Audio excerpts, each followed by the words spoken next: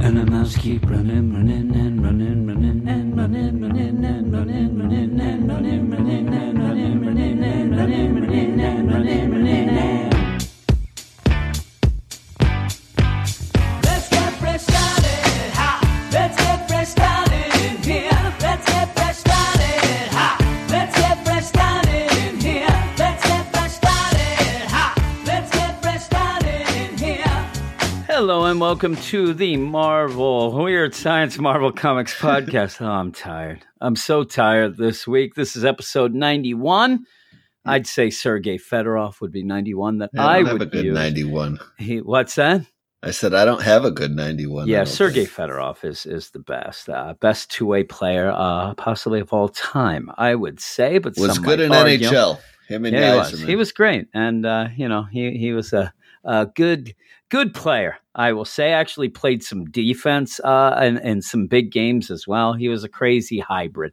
But yeah, and also dated Anna Kournikova for a while. Yeah. And I think at one point was told she was that real young when that started happening. Yeah, I'm telling you, I think that the mayor of Detroit told him at one point, if I see the two of you waltzing on down the road, there's going to be big troubles. So he had to keep her away from Detroit. But here we are. We're not here to talk hockey. Of course, we're here to talk Marvel Comics. And yes, this is episode 91. If you want to find us all over the place, we're on Twitter at WS Marvel Comics. We have a website that is WeirdScienceMarvelComics.com. We have an email that is WeirdScienceMarvelComics@gmail.com. And we have a Patreon account that's Patreon.com/WeirdScience, where you could go and each week you get the Marvel Patreon only spotlight, and it's 2 books picked by the bad butts of the Fresh Start crew. And this week they ended up screwing with Brandon because for the longest time it was going to be Spider-Man Annual #1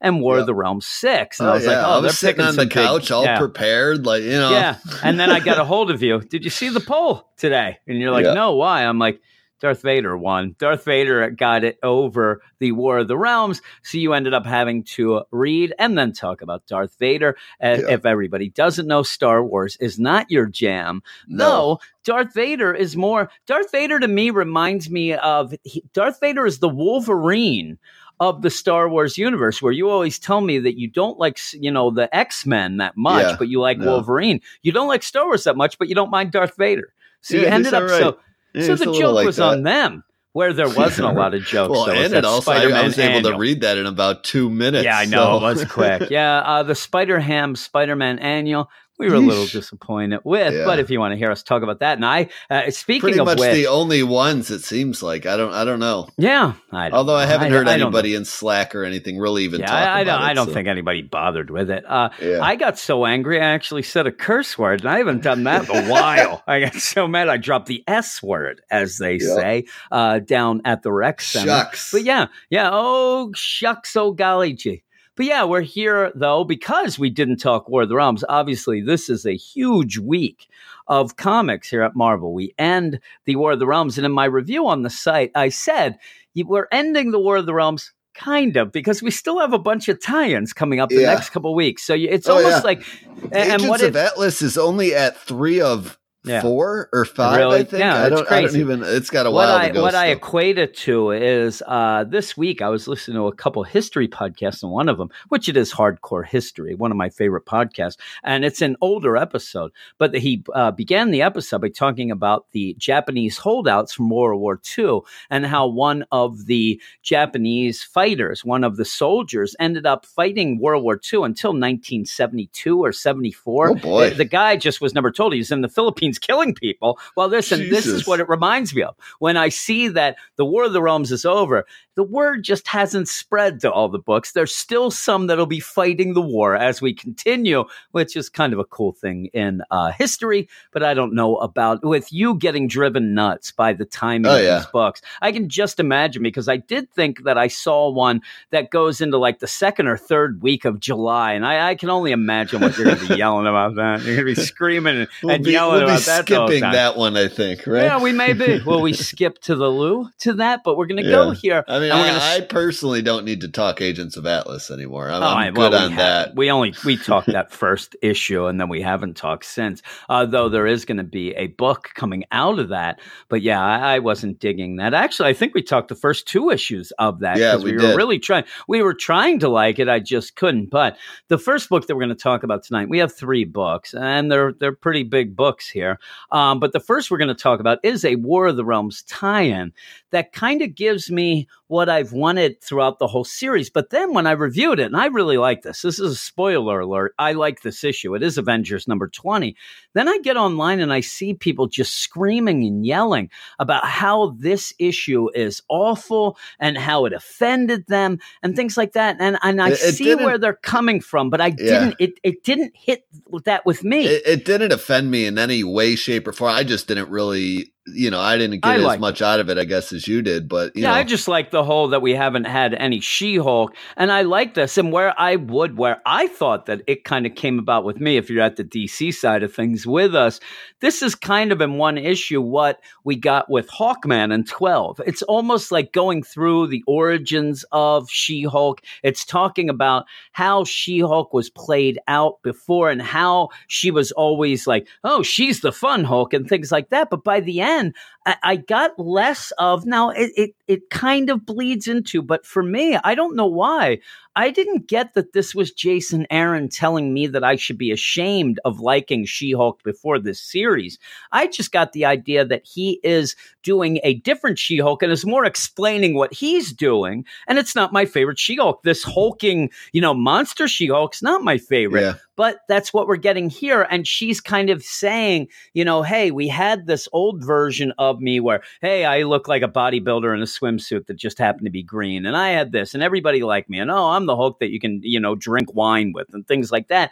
And yeah, there's a little shade thrown at her origin, but her origins, we did that on the back issues in the on our Patreon. It is goofy. I mean, there's no ands, ifs, or buts about it. And it was thrown together to kind of get the rights out there before they were afraid that the TV show would steal them. So it was goofy, involving a transfusion from Bruce Banner and things after she was shot. Yeah.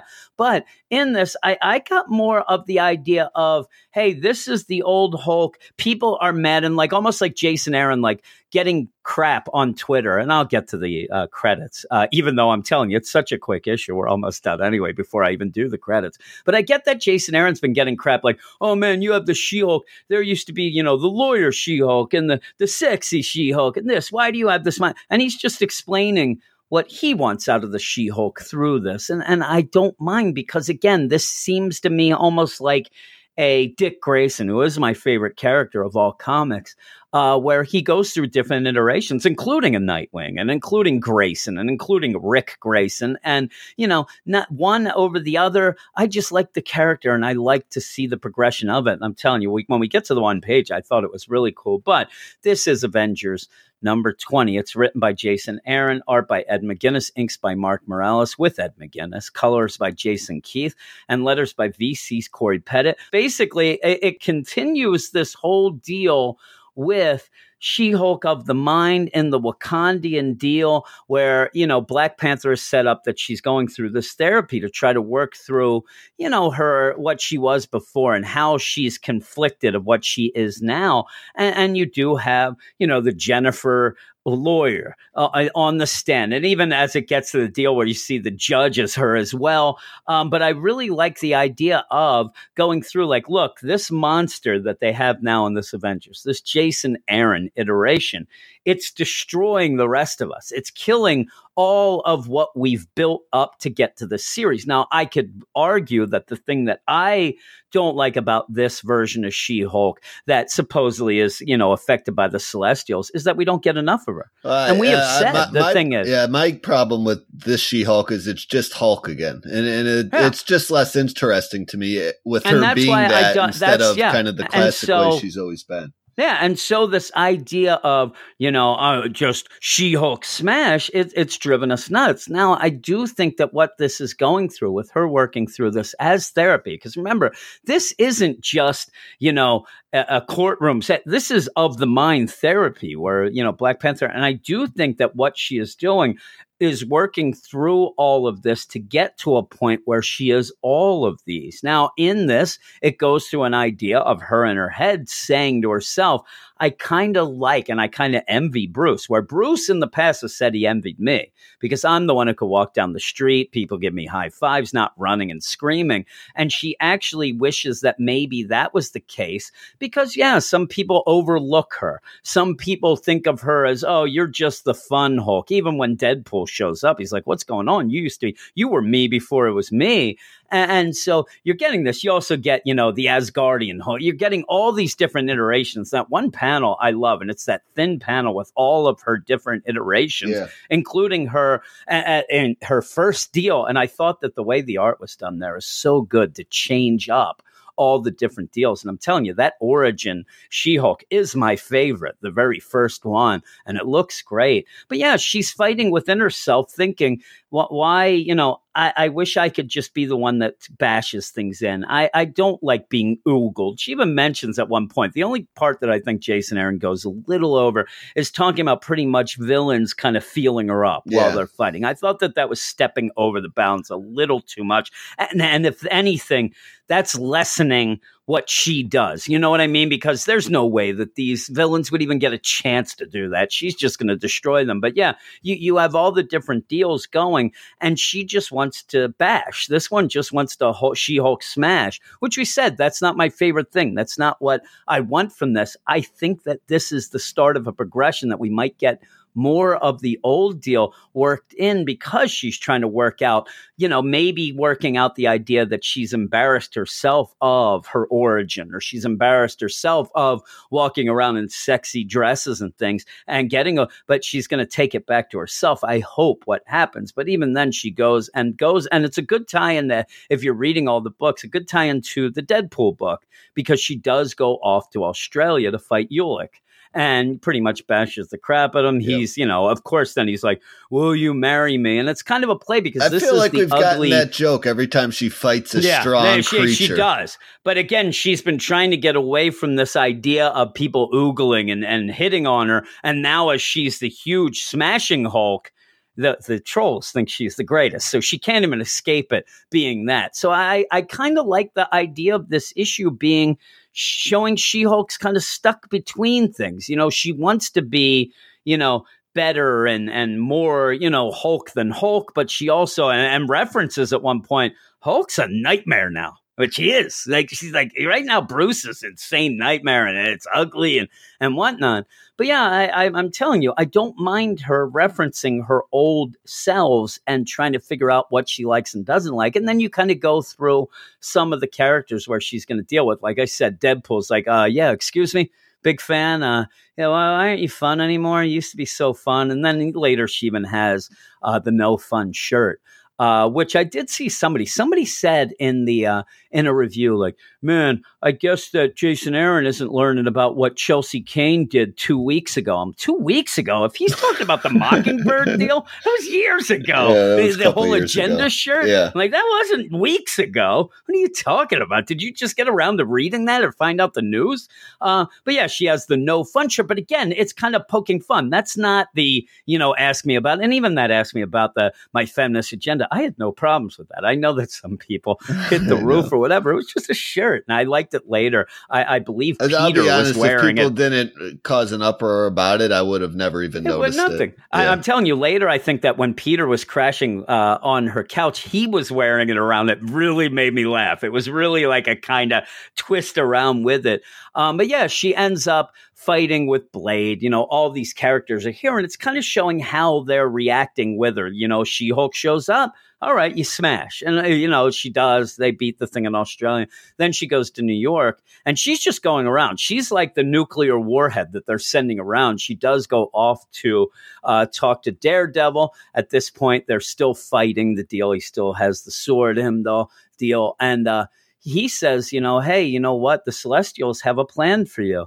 They ended up, juicing you up like this because they're getting you ready. There's a war coming. And it's funny for this to say this while you're already in what is supposed to be the biggest war of the deal. And like, you'll know when it's time, because she's like, what's going on? What war? What are you talking about? He's like, you'll know when you're ready.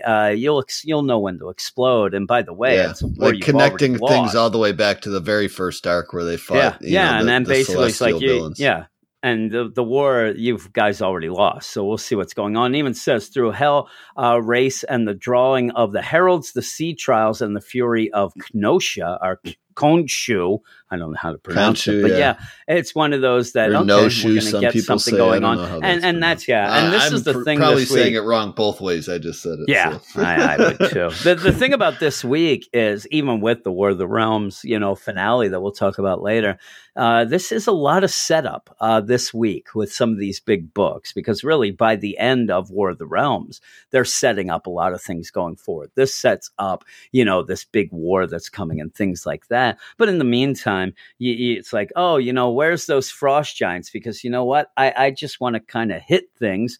And then that's what she goes and does. Yeah. She goes and it's just a lot of punching when it's not, getting into the inner workings of She-Hulk, this issue. Yeah. And as she's saying about the time where Bruce said, you know what? I envy you. I envy you for, being able to be, walk amongst people and things like that. And she says, I wanted to punch him right in the face because I told him about the parts of being me that he didn't know. And again, this angers Bruce, but I think it also angers him because it happens. But he says, the times during team ups that I'm hit on, when the bad guys cop a field, the sleazeball published photos of me topless when I was on the Fantastic Four, says paparazzi don't wait outside, though that's kind of not the case. There are some people that do follow Bruce around, but only because he's the Hulk and they want to see, where he's going. He has his own set of problems. But she says, you know what?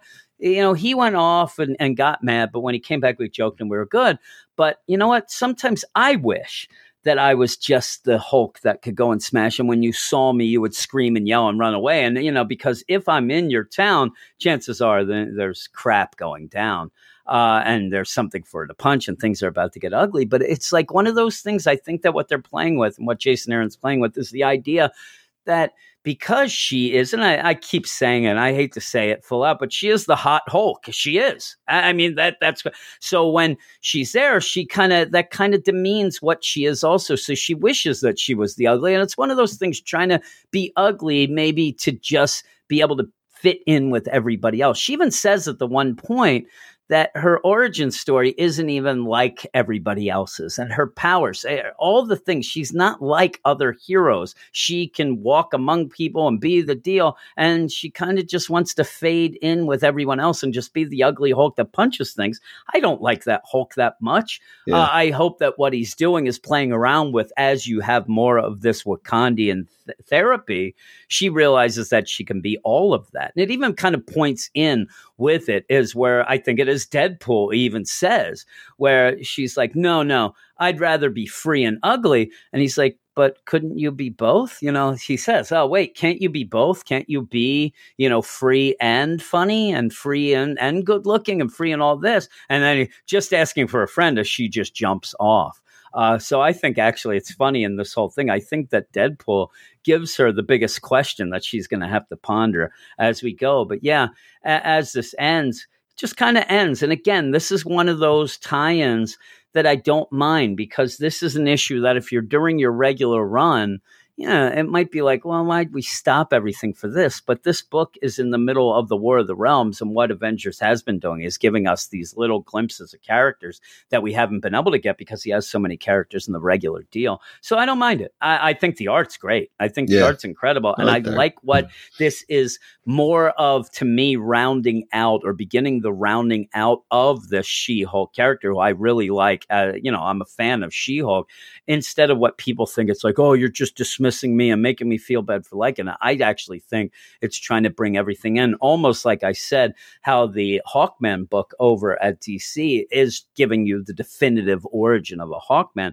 I think that maybe this will start a new definitive version of She-Hulk going forward where she addresses, because she does have a wacky past where whatever the writer that picks the book up wants to do, it ends up kind of being that kind of book. Charles Soule jumps on, it's fully lawyer, Jennifer Walters Hulk and things like that. Then Jason Aaron gets it. He needs a Hulk because it's the Avengers. So I hope that this ties it all in.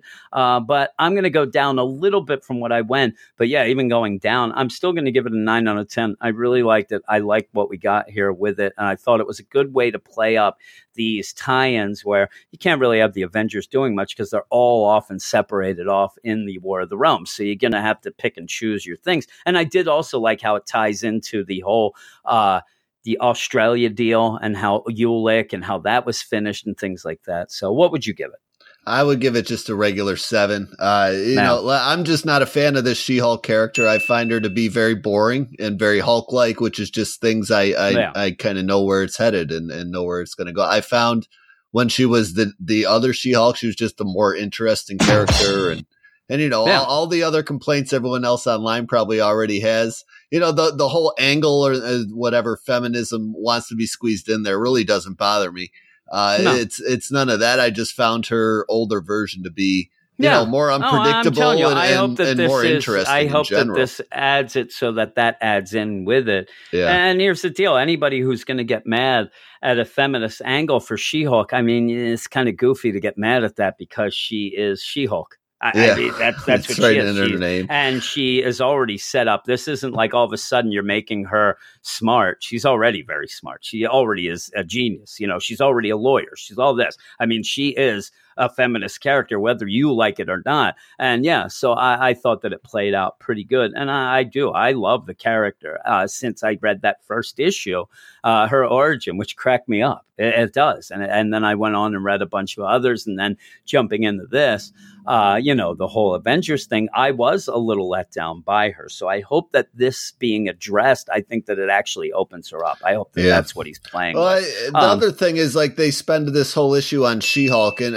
I hope now Jason Aaron doesn't ignore her for the next 20 issues. That would stink because what I really get tired of with this series in general, and probably why I also didn't go higher, is we address these cool, interesting things, and then they're just set off to the side. Well, remember, the big thing in this book, the big thing in this book is her punching things and kissing Thor. I mean, that was basically all she was doing. So I hope that, like you said, I'm more hopeful that it's going to get more. So now we're, going with her. I mean, I don't even mean just limited to She-Hulk. I mean, just other characters in this book too. Like, you set up this stuff with Ghost Rider or whatever, and being dropped in hell at the feet of Johnny Blaze. We don't ever deal with that. And who knows when we'll deal with that again. And this book does this all the time. It's really, I'm glad it's not a book I, go to the store and buy, because it would really frustrate me if it was one of those, I think. Well, and even the next issue, if you look, it says, the war's over. They're having a party at Avengers Mountain, but who invited the Squadron Supreme? Yeah. I'm like, okay, it does get, it's we're one back of those to this again. And we need it. We do need him to focus more and not spread it so thin. Continue that Squadron Supreme story or not. Stop bringing it up. Making it disappear. That's what drives me crazy about Nick Spencer too. I'm saying, you can only think that Squadron Supreme is him just setting up for another book. Yeah. So, it's just eventually. This style and this age of writer, they do this all the time. It really is starting to wear on my comic book liking soul. I'm going to bring up something really interesting, but I'm going to tell you then 12 issues about something else and then bring this up at the last 2 pages of that 12th issue to remind you, do another arc about something else. That drives me nuts. It's really getting to me. Really? Yes. I know. But we're going to go off now to talk about another big book. All right. And the next book is Fantastic Four, number 11, written by Dan Slott. Art by, you sitting down? We got a lot of artists on this. I know. Paco Medina, Kevin Labranda, Paolo Villanueva, and Juanan Ramirez. Jesus Abertov on colors and VC's Joe Caramanga on letters. There's 4 artists on this. Yep. I said that it was like Parliament Funkadelic in concert in my review. It's like you got 17 people dancing it up on stage. And it's a weird deal. I mean, you get it. This book is delayed constantly. we all blame Dan Slott. Now, is it that Dan Slott just keeps changing things and then you have to grab another artist to go in? Because there's no way that there's anything in this issue that one artist could not handle to get moving. You know what I mean? It's not like this is an intensely over the top, action packed deal with a lot of things. There's a lot of just panels of them standing around and talking and doing some stuff. But still, I didn't see the art as anything that should cause delays or have 4 people on. I do think that Dan Slott must be changing things or as he goes, they're just trying to catch up or quick. Or he just writes very slow. I don't know either what's that, the deal but with even Dan then, Slott. why couldn't you just have Paco Medina just doing the art when he's writing slow? What, do they get bored and they walk away while he's writing? I just don't understand it. I don't understand either. Because when this book comes out, this started really happening a lot towards the end of his Spider-Man run. It happened throughout his delayed a lot all the time. I don't know what. Okay, he's getting help on Iron Man because even 2 books are too much. So why is even just the one that has your sole focus still screwed up? Yeah, and that's what we thought, that the Iron Man was getting help so that he could get back, and maybe he is getting back in track here. But I just don't understand. The Fantastic Four foiled Doctor Doom's plan to steal Galactus's power, defended Yancey Street from the Dark Elf Malekith's army, and are finally coming together as a team. So this is obviously, since they defended Yancey Street in the Yancey Street issue we liked, even, and I'm telling you, I don't need to know that anyway. I just take this. This is pretty much a one shot that I could say happen whenever. But even the kids, Val and Franklin, are starting to feel at home. What could possibly disrupt the peace? Well, what disrupts the peace and what we're going to have through this is the idea that Franklin, his powers are getting wonky. He's losing his powers. Last issue, he actually said to Reed, his father, hey, can you work on that problem with my powers? And Reed's like, listen, there is no problem. Yeah. There's nothing to work on. You're losing your powers. Yeah, that's just the way it is. Sorry, kid, but it's almost like and you would get the idea because they were pushing at one point, even in this where he is mopey and Johnny's even like, man, I thought I was a jerk when I hit, my deal. And, I think that maybe he will become powered again in a different way as he goes through puberty and hits through that. Like, this is just a sign of that. But as this goes here, the big thing is, and this is basically, if I want to, in a nutshell, Val and Franklin have to take driver's tests. Yeah, that's what it is. That's really the summary of the issue, the driver's test stuff. And so the thing is that Franklin, he's now getting used to failing everything because his powers are getting wonky. And Val just is good at everything. She's the smarter of the two. She's a genius. She's one of the smartest. Yeah. And she's one of the smarter of anybody on the planet. I mean, when her and Moon Girl were going back and forth to who's the smartest, they actually even seemed to leave Reed in the dust there. And so with this, it's basically Franklin like, why do you get all the breaks? You're now, and he even says you're never going to wake up tomorrow dumb. I think I did at one point while I was growing up. I don't know what happened, and maybe it's. I went to West Virginia University. That might explain things. The couch fumes got to you, I think, is what it was. Yeah, it might have gotten me. Yeah, or ripping down the goalpost and running through the street. Yeah. Listen, I lived on Sunnyside Avenue, and if anybody out there happens to know what I'm talking about, they'll know that it wasn't the greatest part of town so sunny. Where I Sun lived. didn't shine in that side of town. I used to live in, and again, I'll give shout outs. There has to be somebody out there who is either there or was there or whatever, but I used to live, if they still have the Sunnyside Superette, I live right near there. So there's a little shout out. Sounds like a $10 a night motel room. No, it's just like a little mini mart thing, and I used to get pepperoni rolls there, and they was pizza lugs. Some of the times we call those in Buffalo. It was such a carefree time, going to class and stuff. But so basically, it's like, hey Val, you're not going to wake up dumb. You're not going to go to WVU. You're too smart for that. Only Jim gets to go there. But I don't have anything. And really all he has at this point is I can drive. He drives around. And that's the funny thing is, as you're going through this, they have realized there's some tears.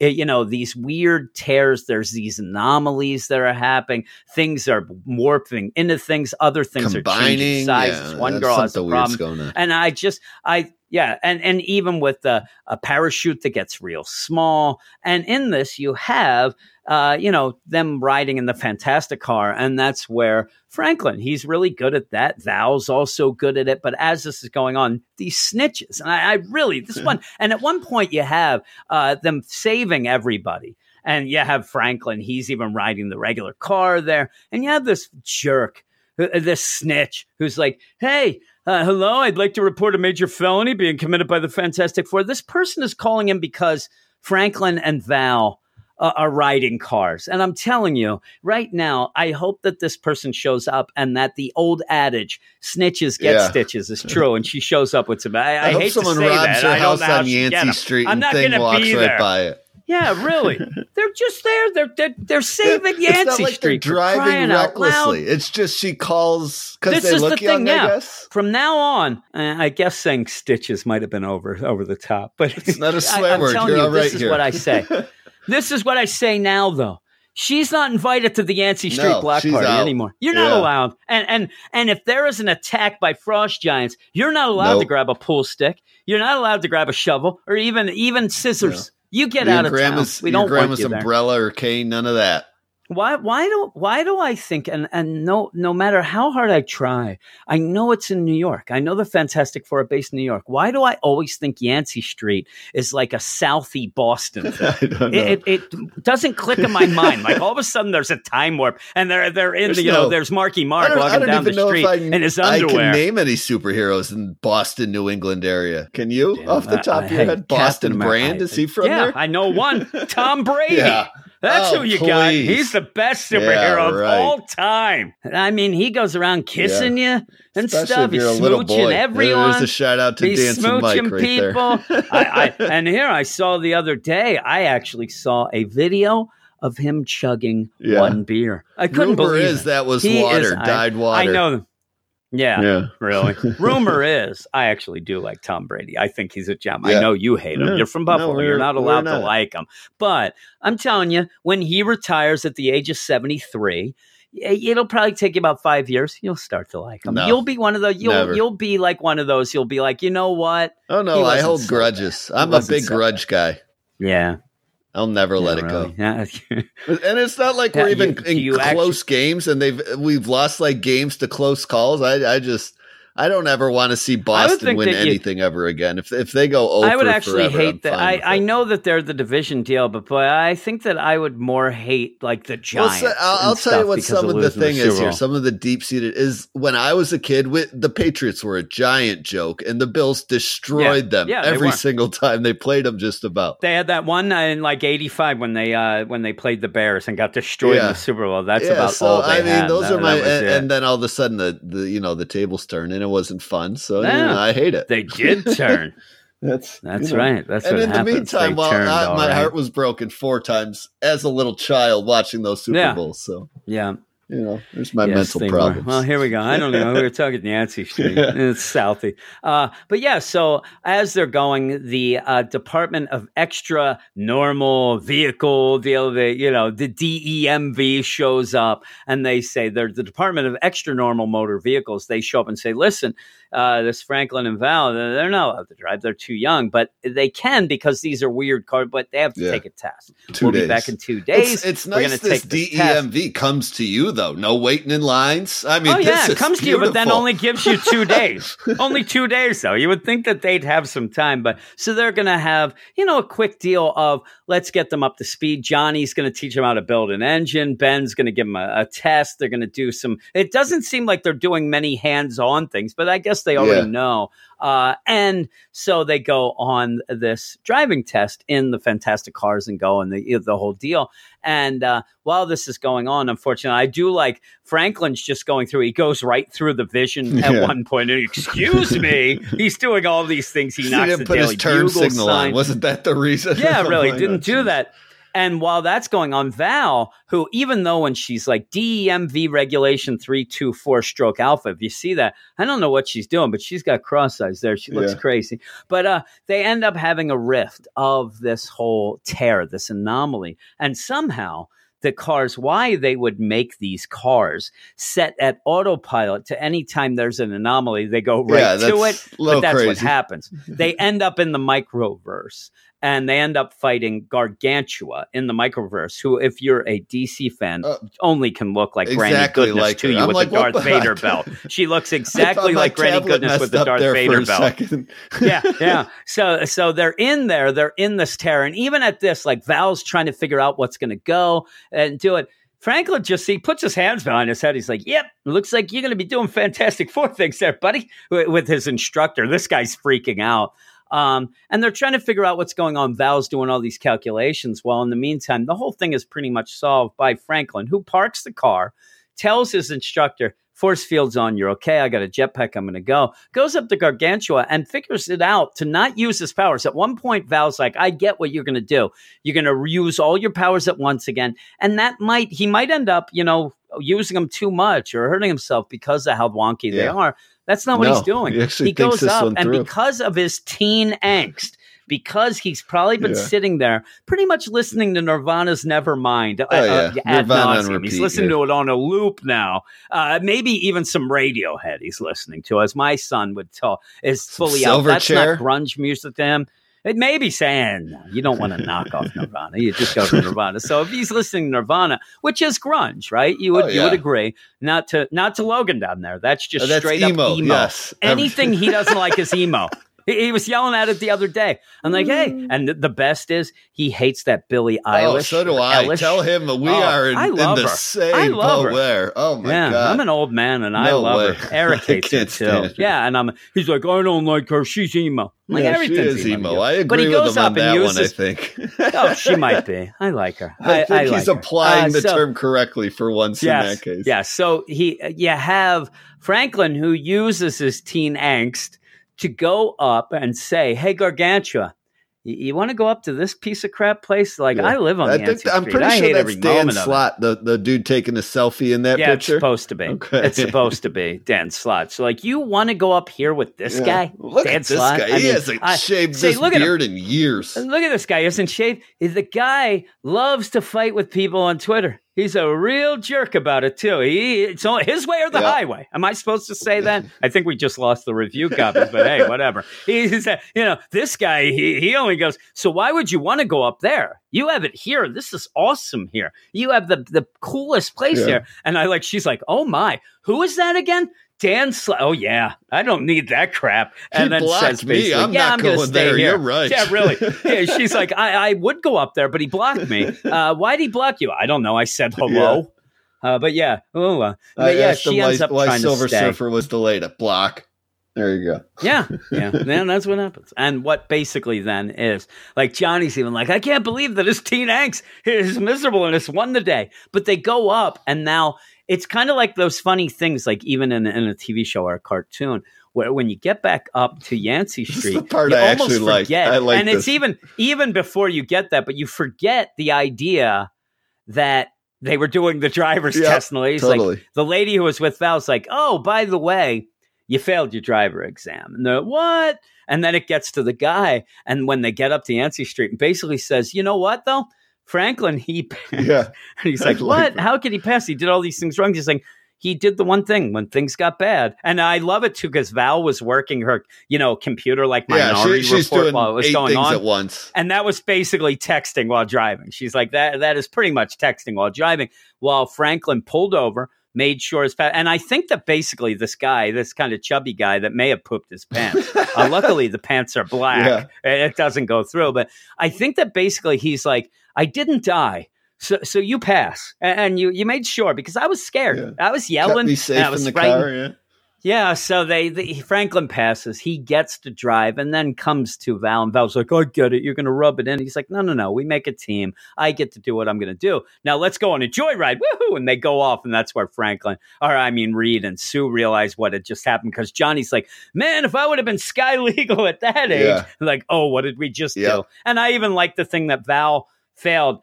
And it has to take a year to go.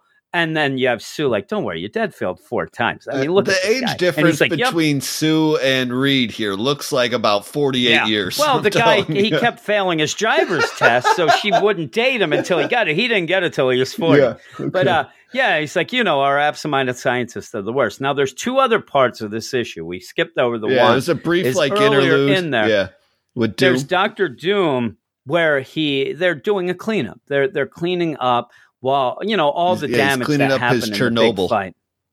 Yeah, basically that's what it is. And they even have I love the idea too, is he says he's not vain, but they're in Latveria. And you do have Victorious that we met in the last arcs and stuff like that. She's helping clean up.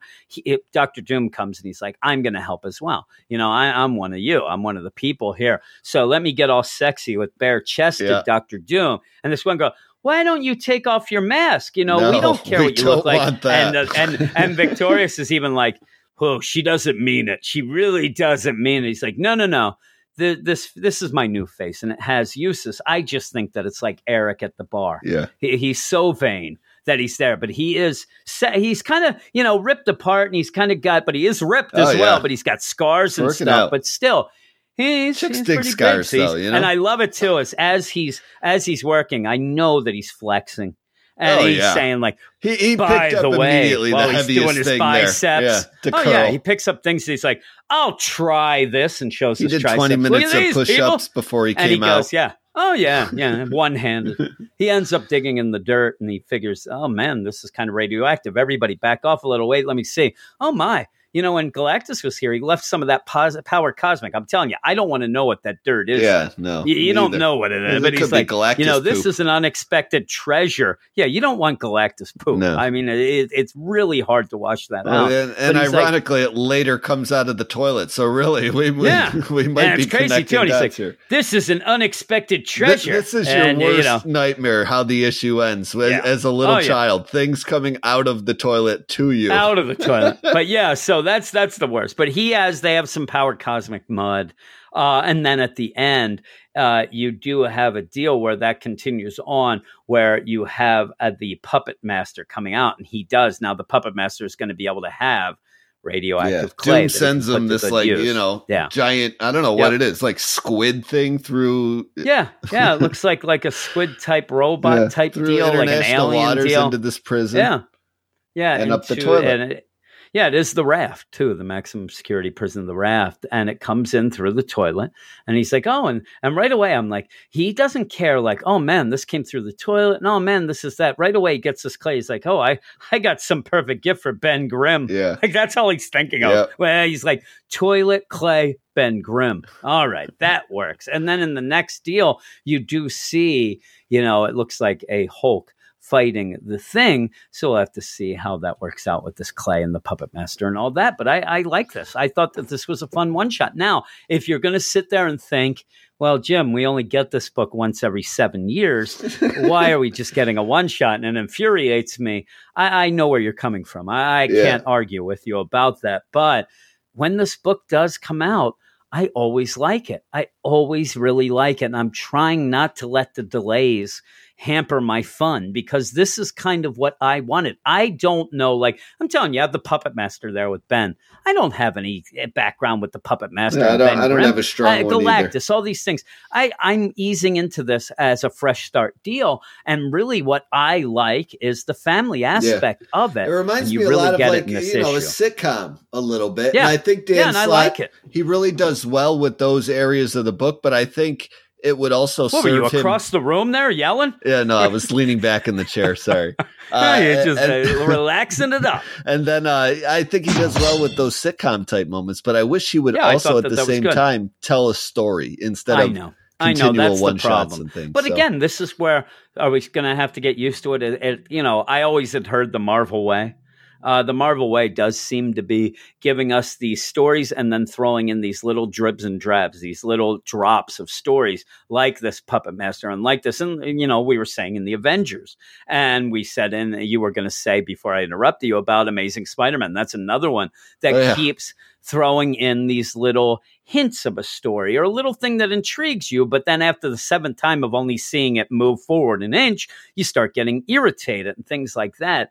But I like this, and I'm just going to rate it as a one shot that sets up some things. I actually really like Franklin and Val, so I was really worried that they were going to get pushed to the side at one point. At least they're still here now, and it gives Franklin something where you get the idea. I don't know that it's so obvious, but to me, it's obvious foreshadowing of Franklin completely losing his powers coming up, because he just keeps saying, if I don't have my powers, all I have is the driving, and then you pass the test, you can drive. You figured that's what. Yeah, it's coming quick. And at least so when they probably the next time he has to really expend a lot of it. Yeah. Well, it makes it so that they don't have to leave him at home. People like Franklin. I like him, so I'll get him just as the driver as we go. And then I can only think that they'll go back into the multiverse of some sort, and somebody will gift him back his powers. He'll somehow get his own gamma radiation. They fought did something to him. Yeah, that's what I'm saying. I think that, it might be a reverse gamma ray, whatever it will be. I think that he will get them back in a different way. I think that basically what Dan Slott realized,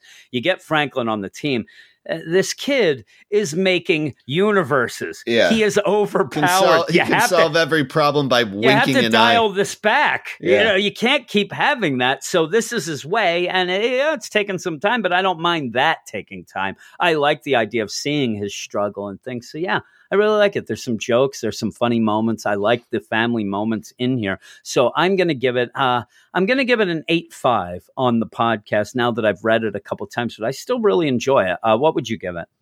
I'm going to give it a 7.8, just short of an 8. I like it definitely better than Avengers. I have fun with the sitcom moments in the book. Every time it comes out, I do kind of enjoy that aspect, but I wish he would tell more of an ongoing story. So the Puppet Master stuff at the end is intriguing, and that's kind of where a big boost comes from for me. Okay, you're done? You're done on your soapbox? That's fine. But we're going to go up now. We're going to be joined by Aaron, and we're going to talk about the big book of the week. All right, and it's War of the Realms, number 6, chapter 6. The Storm of Thors. Written by, I want to get a sexy voice for this. The Storm of Thors. Written by Jason Aaron, drawn by Russell Dauterman, colored by Matthew Wilson, and lettered by VC's Joe Sabino. And I just want to say that I didn't know much about Russell Dauterman. I actually thought that he was like somebody who's been around forever, because he's so good, and then realized that he's kind of new on the scene for the most part. He was in one of those Marvel like workshop type things a couple years ago, and it blew my mind. But I think that his art's incredible. I don't think that you guys would argue much about that, right? No, the art is so good. So good. It's so good. Here's what we say. Meanwhile, Jane Foster, former Thor herself, found the half-broken hammer of Thor and picked it up. There we go. I'm just going to go with that. We've read all of these things. This is just giving you a recap of everything. We'll just get into this. And it does start. And I'm telling you, it's like, this book has not been delayed, right? I haven't seen a delay. No. How can this book look this good, every panel, and not be delayed? And then we get all these other books with 7 artists, and it doesn't look half of what this is. Well, it's crazy. If you remember, the artist changed on Thor. It used to be Dauterman, and then okay. I'm just saying on this book itself. I know. They pulled Dauterman off of Thor. What, 12 issues ago? Okay, so you think like that they had this year? Well, if that's the case, then tell Dan Slott to get a year ahead of time. See, there you go. Tell him to go. There you go. Because if that's the case and they had all this written and everything was done, then, all the power to them. Kudos to them for doing that and allowing Dauterman to have that time to do the art. They were probably done so far ahead of time. They started thinking of tie-ins to squeeze in here. Yeah, that's my thing. Exactly. That's what Brandon thinks. But yeah, for the most part, too, with this, then, if that is the case and they had it done, whatever, why can't they do that with all the books? Because if every book looked like this, I'd be very happy. But yeah, you start off with Thor in the sun. He's still trying to do that whole deal with Mjolnir, and it ends up, sacrificing out and kind of melding out. And then it wraps around and we see that that's actually being read, by the granddaughters, the great-granddaughters in the old untold eons from now in the Asgard at the end of time. And I thought that was a pretty neat little, I forgot all about them. I really did. And they popped up occasionally, but it's a nice way to get back to how some of this all started. You're slightly glossing over him losing his eye also. I mean. Yeah, well, it even says, it says like it burned out. So I got that. And they even say, that's how it burned out. And Mjolnir, which he gave up last, was Mjolnir. Necklace. Yeah. And he had the tears that ended up going with it. So you have all that going on. But yeah, so you have it there. They're reading the book. And, the War of the Realms book. And they're like, what happened next? And like, wait, this says that a bunch of people traveled from the far future to and then you do see the Fantastic Four, at least Ben and Reed show up to get Thor, All-Father Thor, to come back with them, because this is the thing. There's a fine print that Malekith has neglected, because the whole deal is he has Thor's parents trapped at Stonehenge, and he has a spell around it, a force field that only Thor can get through. And you have Thor realize, well, that means that Thor's can get through too. So you have pretty much Thor is a mantle of Thor's. Yeah, so you have the things with that, and they can all go in, and you have all that, and it's a good callback to the deal. I said, while this is going on, John Jack is a huge Thor fan and was talking a lot in the Slack chat for the Patreon thing, and he was given, a little bit of notes and things and telling people why he liked it. And I said, I'm kind of going to go at this as somebody who, again, like I started this all out, I don't know a lot of mid-'80s Thor. I don't know a lot of the background. Now, he's filled me in on things as we have gone on with this, but I do want to give a shout out because they're recording right now as well. It's like competing recordings now. They're recording their thing, and he's at the Comic Watch and Comic Watchers podcast. And if you want to hear him talk, because he is going to go a little more deep cut with where a lot of these things go. Yeah, we know some of the things, and Aaron, you know more than me as well, but he's going to go deep cut as well. So if you want to go listen to them, that'd be pretty cool to get a little bit different angle. But, this is how I play it, is I'm playing it the way I am, and I'm going to go in and talk about how I don't know a lot of these things. And when we first started out this whole War of the Realms, that my angle was, hey, listen, I don't know a lot of the background. I didn't read a lot of the Thor up until now. And if you remember, I still loved the first issue. I loved it. And when we kind of got into the War of the Realms, like we said, we were getting montages and clip shows. I wasn't enjoying it. I'll do a spoiler alert right now. I love this issue. I think this issue is great. And it goes back to the idea, I don't know much, and I still love it, because even the big parts are big for me and things like that. So I would guess, I'm hoping that you guys like it enough. I mean, Brandon has hated this whole event so much. Yeah, I think still hate the event, but I like this issue. Yeah, I think that you would have to like this issue. This issue is just so big and so many things going on. How about you, Aaron? I'm actually a really big fan of this issue. I've actually enjoyed the event itself, just the main event story, because the Dodderman art has been so great. There have been those downer issues where it's just like you feel like it could have actually been like a tighter story. Yeah, almost. I agree. It's almost a shame that at points we had some of the tie-ins, because it seemed like it was letting them do some heavy lifting in my mind. And then when you got the main book, where you want the main book to wow you every time, you want the main book to be the one that makes you so crazed and so excited that then you go off and read the tie-ins instead of, oh man, I didn't get so much, I guess I better go read the tie-ins. And then I kind of got to that at one point, which kind of threw me off. When we read those tie-ins, my main problem with the tie-ins is then they don't even tell you what you anticipate they're going to, the direction they're going to go in, and they're a letdown as well. So I mean, but I think I like this issue a lot. But I think the three of us, Aaron's been the most positive. I think that Aaron's been the most positive of the event. I mean, he's even reading Journey into Mystery. I mean, God forbid. I think that you might have to get some combat pay for doing that. But I bailed on that. I bailed on the last couple issues of Agents of Atlas. I would have to say I like more of the tie-ins than I dislike. Recently, the last batch of tie-ins seemed to be a little stronger than the first 3 issues that Worth came out. But so in this issue, I like that, and I think that what I like too is you do have a lot of things going on. Obviously, you have things, and some people might not like the idea that you head off and all of a sudden Captain Marvel will show up and go, "Yep, Queen of Cinders is done." All right, I'm done with that. I didn't mind that because the focus is on Thor. And that's where I like the focus to be, because I don't think we had enough Thor going into this. Thor was always just in the background of an event that seemed to be his. And you were enjoying that Captain Marvel tie-in series too. More than a lot of other people. You don't mind this part, maybe because of that also. Maybe. And even so, like I said, I know people might be angry about because some of the stuff is tied up very quickly. Some of it just seems like an afterthought. But I like the time that we spend with Thor, with Jane, especially there. Though by the end, again, if you're going to be a hater, you're going to be a hater. I mean, at least Brandon, he's a hater, but at least he's admitting he likes him. But even by the end, if you're going to be a full hater, you're going to get mad because pretty much the epilogue of the issue is pretty much just setting up other books and stories and things like that. But I really, really like everything that we get with Thor here, to the point where all of a sudden I'm thinking I'm becoming a bit of a Thor fan. And again, if you've been listening to this podcast for the year we've been doing it here, I'm not much of a Thor fan, and the Thor speak and things, and that all kind of gets pushed aside to pretty much just give you an epic.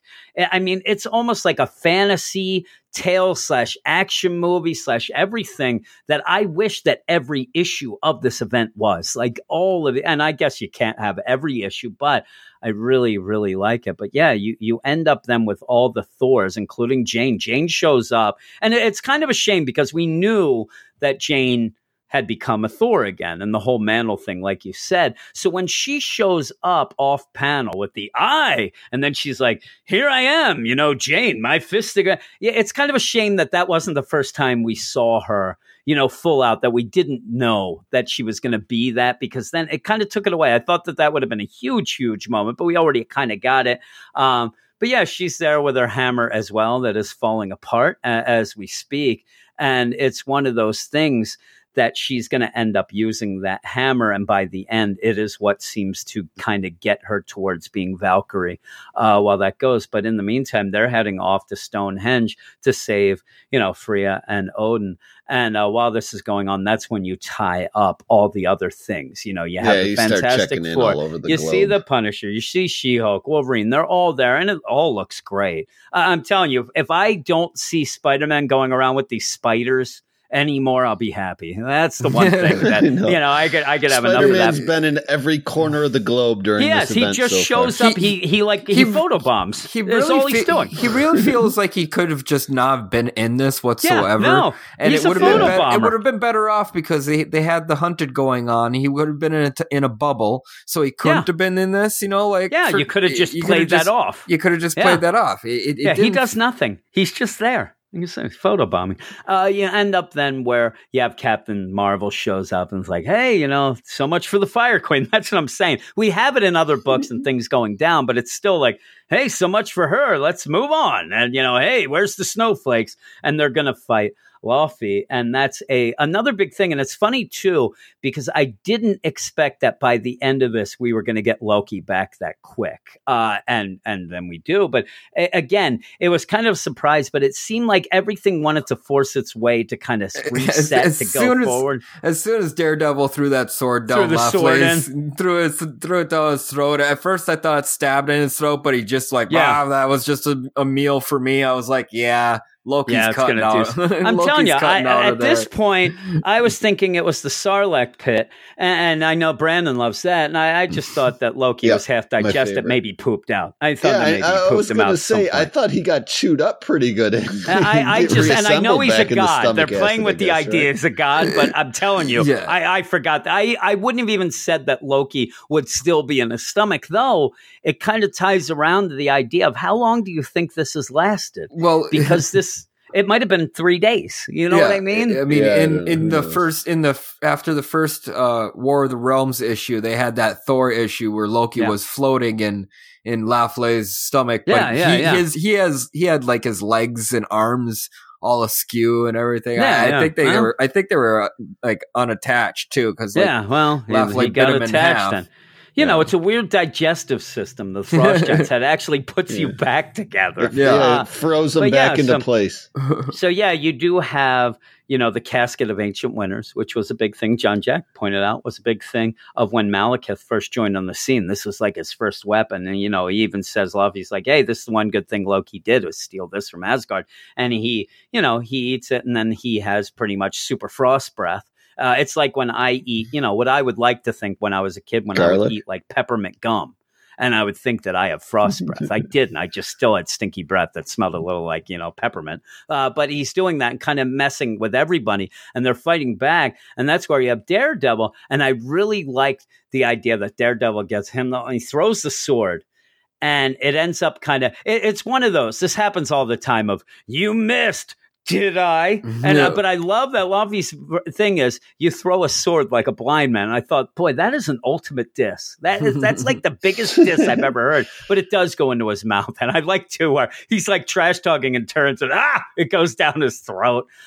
In the meantime, though, you go, and that's where you have Odin and Freya, and they hear. And while this is all going on, there's certain bits and pieces here where everybody's getting colder because of what Luffy's doing with the casket. I like that, where but also at one point everybody's hearing like this whole thing, and it sounds like a rebirth. I think Screwbeard might have been the one who said it. Somebody's like, sounds like something's being reborn and whatever. And we know then by the end that, it's Mjolnir and all that. But while this is going on, you still have Malekith. He's still talking trash. He still thinks that he's won this war. And in the meantime, everybody that's fighting with him have been defeated. I mean, they've all been destroyed. And they get there, and they end up going through the spell, and then even like Malekith's like, oh man, this Mantle thing's a bunch of crap. I didn't think of this as being like, you guys can't get through it. And they're no, we're all Thors. And it's funny because it kind of goes well with the trash talk back in I believe the Avengers issue. Was the Avengers issue where they were yelling about how Thor wasn't a mantle, and then it was when She-Hulk was punching Oleg or whatever, but it kind of ties into the whole deal. Remember. Everything I read this week goes. It could be the Avengers issue. I think that's what it was, because she's like, say it again, and he's like, I thought that, why is Thor? Thor should be a name. It shouldn't be a mantle. Yeah, and then she punches him. And he's like, marry me. Yeah, then that's what he says, marry me. But it's kind of a good tie-in for this. It's a weird side deal, but it was kind of it was really weird that She-Hulk has a main seat in the Avengers book during the War of the Realms. I just thought it was odd. So you had that little scene there. Yeah, I liked it. We talked about it earlier. I liked it. And Brandon, he's a miserable guy over there. He this is what happens off season in Buffalo. I'm telling you, when they don't have the Bills playing, he's miserable. And then when the Bills play, he's miserable. But they're fighting here. And as he's fighting, Malekith is kind of, going. Malekith grabs his hammer. You also have the Necro sword deal going. He has the hammer into like the Necro deal with the symbiote. He's got the whole null thing. So he's pretty confident of what's going on. And, he's going with the whole, oh, you're so amusing, you're unworthy, you're not even good, whatever. But as this goes on, then the big moment happens with this whole deal where Mjolnir shows up. It just comes out, and it's like everything's going on. Everybody's like, what the heck is going on? What's that? Oh, no. Flames are raining down. It's just crazy. Yeah. In the background the whole time, this storm is brewing and just lightning shooting from the sun. And he's like, Screwbeard's just drinking a beer. He's been using the sun as a forge to get Mjolnir to reconstitute. Yeah, as this is going on, he's pretty much forging Mjolnir in the sun as this is, it's just taking the time. And I do like this, where you do have, like I said, Scribner's like, now we burn to death instead of freeze. Something is about to be born. And, they're doing that. And I like the thing because it's raining fire, like you said. And I love Malekith here, where it's like, is this all you got? It rains fire every Thorns Day. And I'm like, oh, those Thorns days. I need that shirt. It rains fire every Thorns Day. But yeah, he's still talking trash. And then all of a sudden, to be there for Hump Day. Yeah, really. He's talking trash, but Thor also knows that the Venom symbiote. Thor knows the Venom symbiote. It relates poorly with fire. Yeah, and that's kind of getting him away from that to allow him. Weakening it just a little bit. Oh yeah, and I love when Mjolnir hits. And you have it there, and you see it. The focus is on Mjolnir, and then in the background of that panel, you do see pretty much Malekith's jaws drop to the floor at that point. He's just talking crap still. And then you see Thor there back, but then you see him close up under, and he is so smug. There, like he's like, you are so done. You're done. And he's like, he looked like a burn victim earlier in the issue. He cleaned up well. Oh my God, he looks really good now. And he's like, scared hello, poor friend. Eric Shea. And and even like, and I love it too, because it's not fully like, oh my God, here it is. It's just Jane who's like, welcome back, Mjolnir, you beautiful mallet, you. And then he's just like all these things as each of the Thors kind of have their little talk and like, oh man, I like to the young, like, am I the only one here who doesn't have a hammer at the one point when he was going? And Thor my just favorite line on. is actually young Thor when he says to Odin, and he's like, if you're missing the hammer, why didn't you just give him yours? yeah. And he's like, that's not how it works, because he could have. But he ends up picking up the hammer and then just beats the crap out of Malekith. He just slams him. And again, if you're going to be upset at things, you might be upset that just ends it. You know what I mean? But I didn't mind that. I didn't mind, because it is such a big moment to have Mjolnir back, that make it a big moment. Make it that's all he needed to end the war, by just getting that finally and taking a lot of beating and then finally get it. And he says, listen, if being unworthy is what I am, then I don't want to be worthy. But here, I have the mallet and I'm now God of the unworthy. And I thought that was a cool line as well. Then he just hits Malekith. And then somebody yells mutiny on the battlefield, apparently, again. Look out. Yeah. And then, they're kind of talking, and that's where, you have Jane's like, speaking of hammers, yours isn't long for this world. You're going to have one more shot in the deal. And she just throws it and hits Laufey, who then gets kind of distracted. And then that's where we get where Loki just cuts himself out from his stomach, comes out just guts. And even if you look too, he is kind of ripped apart still. I mean, he is not full. His leg is all screwed up and his arm and shoulders out. So he comes out and he's like, hey, it's kind of I don't know, an eye rolling line, like to trash talk with, I guess it's something you ate. And he comes out, he has the casket, whatever. But then, the whole thing kind of ends with the Wild Hunt coming and just grabbing Malekith and ripping him apart and taking him away. And, that's the whole deal. And they're all left watching. I was very fearful that it was just going to end with just the one big hit big hit from Mjolnir and his just down into the ground, and that they're going to take him away from there. It was actually very satisfying to have Malekith get ripped apart. And it's funny, too, as he's there, he's kind of saying, kind of in my mind, he's still trash talking, but he's kind of also trying to say, look, you think I'm bad, but this is what I do. Wars never end for me. I lost 12 brothers and a father and a dozen uncles. I was sold by my own mother because of war and going. And almost like he wants people to feel bad for him after all these. But he's not like saying, I give up or anything. But he says, I still have the Lord of the Wild Hunt. They obey their master.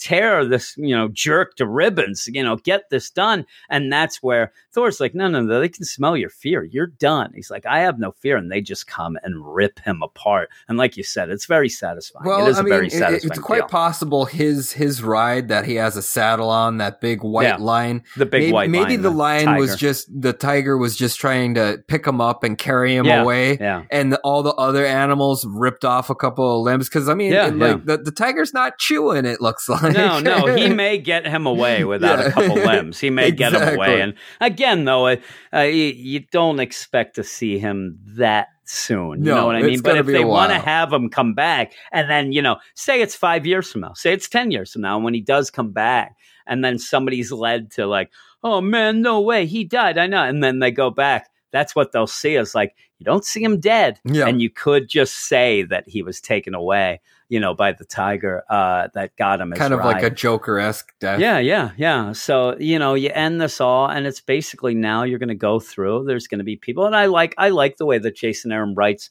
some of the guys. You have Wolverine's like, hey, let's go get a beer, Frank. And then Punisher's like, your war might have ended, Logan. Mine never does. And I'm like, boy, you are a dud. You can at least have 2 seconds to have a beer with Logan. Just do that. But yeah, you have Daredevil. And then this is where I said, you start having these things that are going to start tying into things. You have the symbiote go off. I'm going to get going for the coming carnage. Mm-hmm. Like, all right. Really, you have to say it. So he goes off. Jane starts changing. Even Jane did before, because she has, the fading power, the fading hammer she has, it's falling apart, and it does kind of meld and then, attach to her to get her back to, or get her to being Valkyrie. Now she's Witchblade.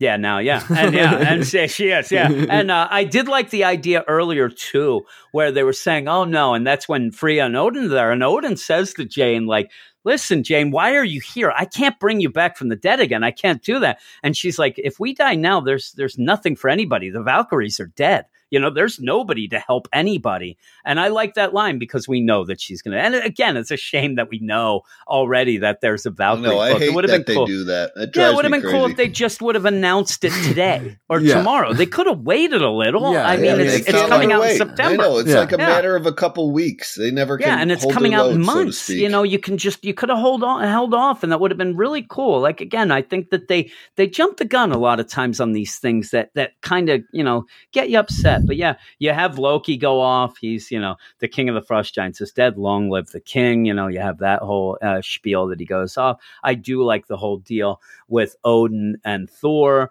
where even before that, where he's like he's proud of him, stuff like that. And you get that, and he's all first time now. ever.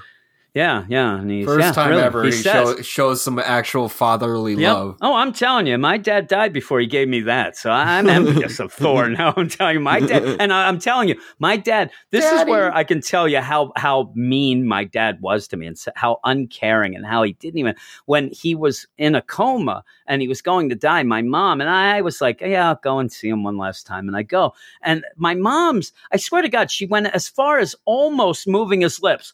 "I'm sorry, Jimmy." And I'm like, she's like, "I can tell his spirit is telling me." I'm like, what are you? Like, what are you, a witch priest over here? If you would have leaned in closer, you would have heard him say, "At least I didn't eat you." Yeah, really, I'm telling you, I would have leaned in and be like, "I always hated you. I did everything perfectly." Yeah, but that's what my mom would say. I'm sitting there, she's like, "I know he's in a coma, but I was sitting here and I think that he came to me in a dream and he was telling me from the spirit world." I'm like, "Really? You have the plane and the car already revved up. The minute that thing flatlines, you're grabbing his money and going back to England. I know. Don't give me your nonsense." And that's what she did. Actually, she had a boyfriend already. Piece of crap. But yeah, so with all this, see, there you get my family stuff now. But yeah, as you go, you have throughout the realms and all the realms, getting better. Even with the Dark Fairy realm, I thought was kind of a neat twist there, where they're rejoicing. The Dark Elf children rejoice in the streets of the news that the fall of their warmonger king. So, they don't have to go to war all the time. I thought that was a nice little touch. Though.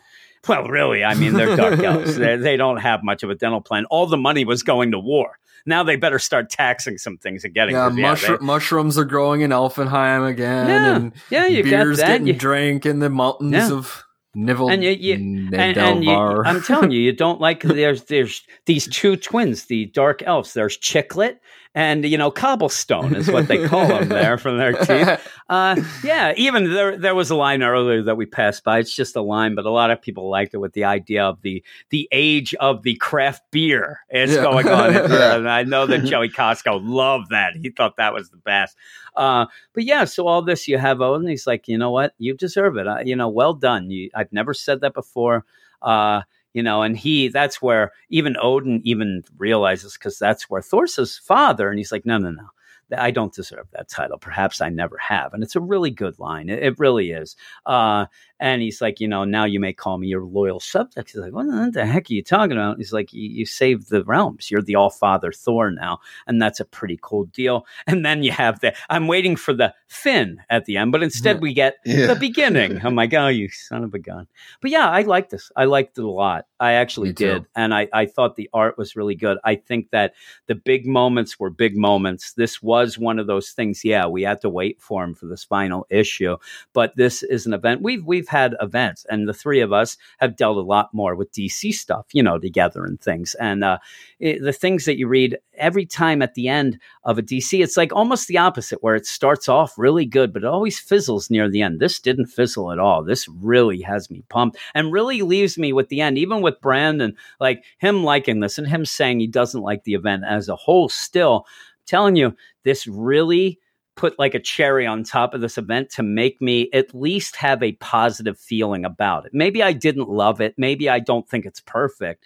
But by the end, I actually thought to myself, like, you know what? This actually was pretty good, and I like the way it ended. So I'm giving it a 9. I'm going up. I think I actually gave it like an 8.7 on the site, because I said some of the things got pushed forward a little too fast and ended. But I do actually, more I read it, I liked it more. So I'm going to go up to a 9. How about you, Aaron?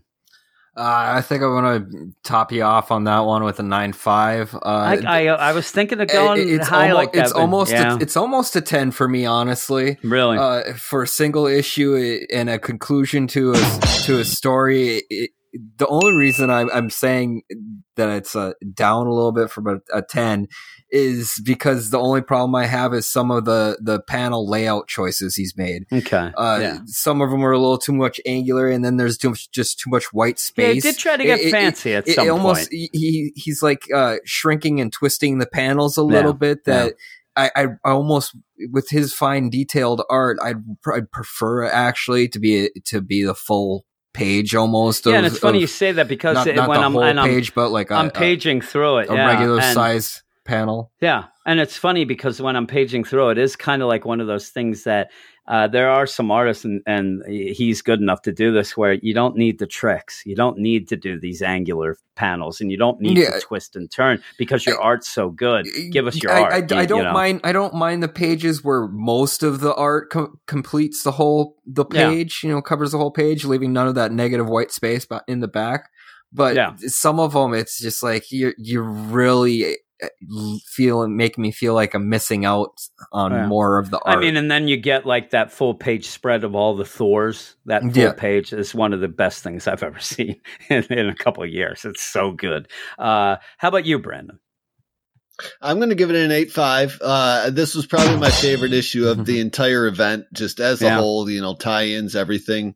I really enjoy the art. I like the developments and possibly, where this King Thor book is going to take us from here. Yeah. We got an Omega issue. I wish they would stop doing that and just tell us the story in the numbered issues. Yeah. But, that's next week, and we'll worry about that when it comes. But other than my one complaint about the art is Thor's destroyer arm looks so much bigger than it's just out of proportion with the rest of his body. He does it looks things goofy. with that other arm, than that, I think. Well, you kind of have to do it that way because the destroyer is supposed to be bigger than Thor. Yeah, I mean, it just looks ridiculous. Plus, he's working it out. He should be curls for girls with a limp. It does look. It should look like he has a cast on, because he can't. His arm won't go down all the way. So he like if he goes to a grocery store, he's just going to knock off everything. It just moves and knocks it down. But so you're positive though. That's a positive for Brandon. Yeah. I mean, I'd probably give the event as a whole like a 6. I don't think it's a great event, to be honest. I'm telling you, I might be a 7.5. I mean, and I'm saying we're talking about everything, that I'd give a 7. But the things that I read and enjoyed, I liked. So I kind of avoided some things that I didn't like. So I would probably be about a 7.5, 8 for just the 6 books, 7.5. Just the 6 issues. Oh, for these 6 issues, I'd probably be like a 7.5. Just because it seemed to, like I said, it seemed to lose the idea that you needed the big stuff in the big book. That's the only thing, and that's a shame. If I read issue 1 and issue 6 and skip 2, 3, 4, and 5, I would be a lot happier. Those 1 and 2. I mean, the first and last issues were I was all over those. I loved them. But I could see spending like $25-$30 on just the 6 issues in a trade paperback and loving it. I'd have to see. Maybe we'll come back to it next year and just read the 6 issues and see how well that holds up of just those. But that's for future, Jim, Aaron, and Brandon. But right now we're done. We're done the podcast. That's it. Obviously, I think that all of us, our book of the week would be the War of the Realms book anyway. And that's cool. That's a good thing for that as well. But that is the podcast. Like I said, go over to our Twitter, where if you follow us, we'll follow everyone back. And that's WS Marvel Comics. You can also go to our website at WeirdScienceMarvelComics.com. And we also have the Patreon account, patreon.com/WeirdScience, where I said we had the spotlight, which was, I had it up, and it was the Spider-Man Annual #1, the Spider-Ham stories, and Star Wars Age of Rebellion, Darth Vader #1, and a photo finish at the end came through with that. Also, just this past week, me and Brandon did the Marvel Comics Event podcast, which was the first part of the Avengers Defenders War. So there's a bunch of Marvel stuff on there, and more to come by the end of this month. I got a bunch of things to do, including my episode with my wife tomorrow. Me and her are going to record it. She's very wary that everybody's making fun of her, that we always have to do it on the last day of the month. So we're going to do it tomorroor and get that out. Just happy to get it. I'm just happy to get it. I love that show. Yeah, she's got we got some crazy stuff this week. Exactly. I'm telling you, the whole idea of her spending all the money and then like, how did we not have any money? Like, I can kind of guess. Your life makes me feel better about mine. Oh yeah, she's crazy. She certainly is. Also, I think, because she went to the shore too and didn't take any of her medicine, so they got some crazy stories there too. So there you go. But we'll be doing that tomorrow and all that jazz. So everybody, thanks for listening, and we'll see you in a couple days.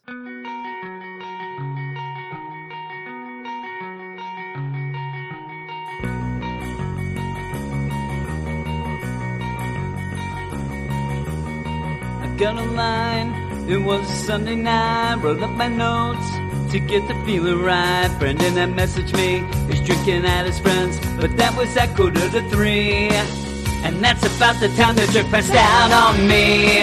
He lives in Buffalo, why couldn't I see? I guess it's just beyond the weekend show. Way up there in Buffalo, it's just another Sunday night. Brandon's drunk again, Brandon's drunk again.